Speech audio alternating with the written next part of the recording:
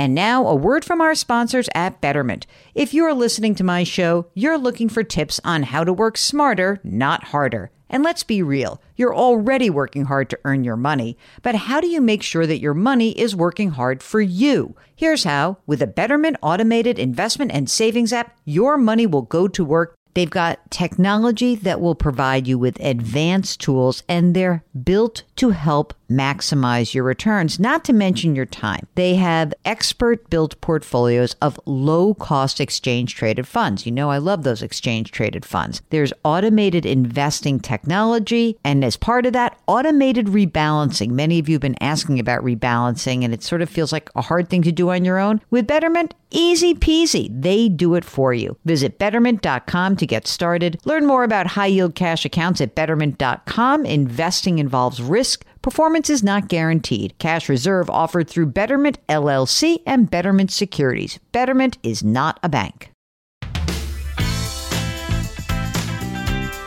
Welcome to the Jill on Money podcast. It is Wednesday, October 28th, and we are delighted that you are joining us. We are trying to take the crazy part of your financial life, remove it from you, dismantle it, figure out what's best for you and your family. That's what we do here. We are absolutely hyper-focused, Mark and I, on trying to make you less stressful during what is already a stressful time. To get in touch with us, all you have to do is send an email. Ask Jill at jillonmoney.com. Ask Jill at jillonmoney.com. And great news, we are now setting up phone interviews. Really not phone, but computer-based interviews, so I could hear your voice and you could hear mine.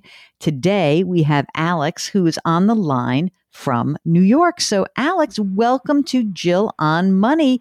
What can we do for you today? So I'm calling to help my mom figure out her financial stuff, or both my parents, really. My mom is a retired JAG, and my dad is a high school teacher, but he's been out of work for a couple years. So they've fallen into a lot of credit card debt. They're still raising my 3 younger brothers at home. In January, they just kind of hit the bottom. They completely filled all their cards and they didn't really have any options.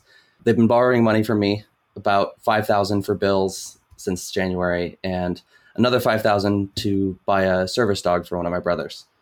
When my mom found out you could take money out of your retirement accounts during COVID, she did that because she wanted to pay me back. And I obviously think that's not a good future plan. I don't need that money right now. And they obviously needed a lot more. So I had sort of written it off as like a gift or investment in their financial future. So my main question is, what should we do with the $10,000 she took out of her IRA? I think we could pay off some debt with it, but I want to get your opinion. How much money is in the IRA total? About $35,000 in IRAs, Okay. 25 in a traditional and 10 in a Roth. Is the 25, when you just said 25, is that 25 was 35 in the traditional? No, it was a total of 25 and 10 before taking anything out. And they took $5,000 out of each because they wanted to spread it between their 2 accounts. Okay, got it. There's no income right now? So my mom has Social Security, disability, and VA disability, plus dependent stuff from both of those places because of the boys. Their total income right now is from that. How much is that? That is about $5,700 a month. And that does not cover them, obviously. It does not. Their bills are almost $7,000 a month, just like basic life bills with 3 teenage boys. Got it. Well, I mean, look, they do have low income right now. So I don't think it's a big deal to take the money. How old are they, by the way? Just say you said they're both 50. 50. So they're over 50. So, there's no 10% penalty because they're withdrawing this money before 59 and a half. The penalty's waived. But is there a real COVID related loss for your dad or not? Well, he was out of a job a couple years ago, but was able to get sub jobs and temporary jobs until COVID, and then really hasn't had any jobs. All right, so then it's legit. So what else is outstanding in terms of debt right now? Yeah, so they have the total of $70,000 in credit card debt. And holy crap! Yeah, so it's pretty big. That's why I'm thinking they need to pay some of that because it's a big bill every month too. It's $1,500 of their monthly expenses is just those bills. They have their mortgages. They have their main mortgage. They've got $225,000 left, and then $30,000 on a secondary mortgage, which is at 7%. The first is only 3.8. The second is a home equity line of credit or a home equity loan? I'm not entirely sure, but I know Okay. it's a 7.125%. And of course, that's obviously less than the credit card debt. Yeah, their credit cards are, most of it is at 10%, 43,000 at 10%, and then 25,000 at 15%. Yeah. This is not great. How about you? Tell me a little bit about your Yeah. life. Me and my fiance and I both live in New York, and we're both engineers. So we actually make over 300 a year. We have high cost of living, obviously, but we plan on moving back to Seattle in a couple of years to get married and buy a house. So we have safety nets of 40,000 and 60,000 ready for a down payment. We obviously need almost 200,000 to buy a house in Seattle. So we're slowly getting there, and we're saving for our wedding. So this is really a completely crappy situation, obviously. Yeah. Any other assets that they have? You said your dad was a teacher. Does he have an old retirement account floating around? Yes. So he has a 403B with 133,000 in it. So that's their real retirement. My mom didn't even know about that actually until I started asking questions for this show.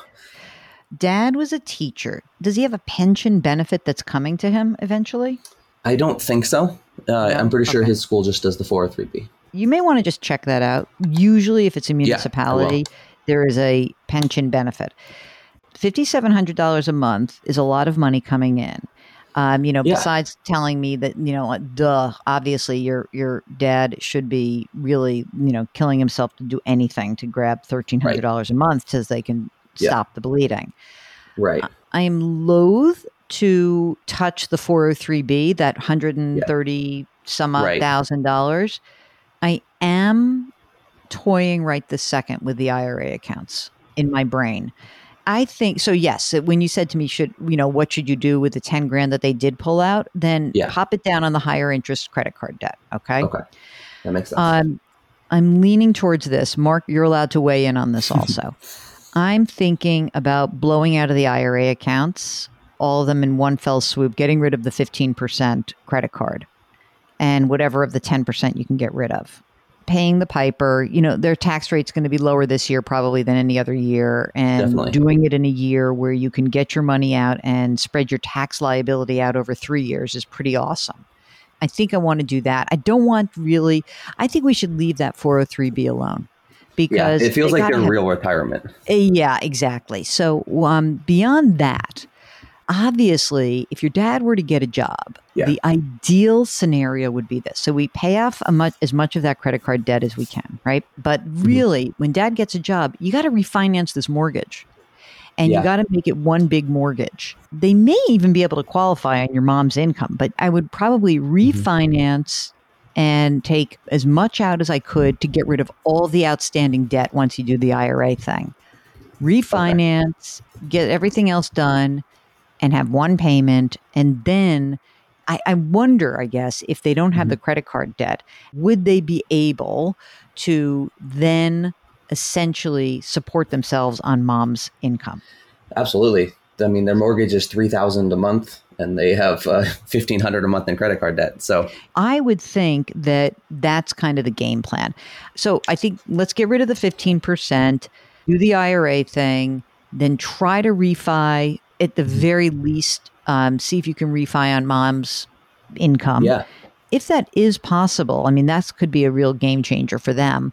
If not, then, essentially you've got to whittle down the 10% and then go to the home equity. And as soon as dad has income, I mean, that's it. Like you got to rock and roll.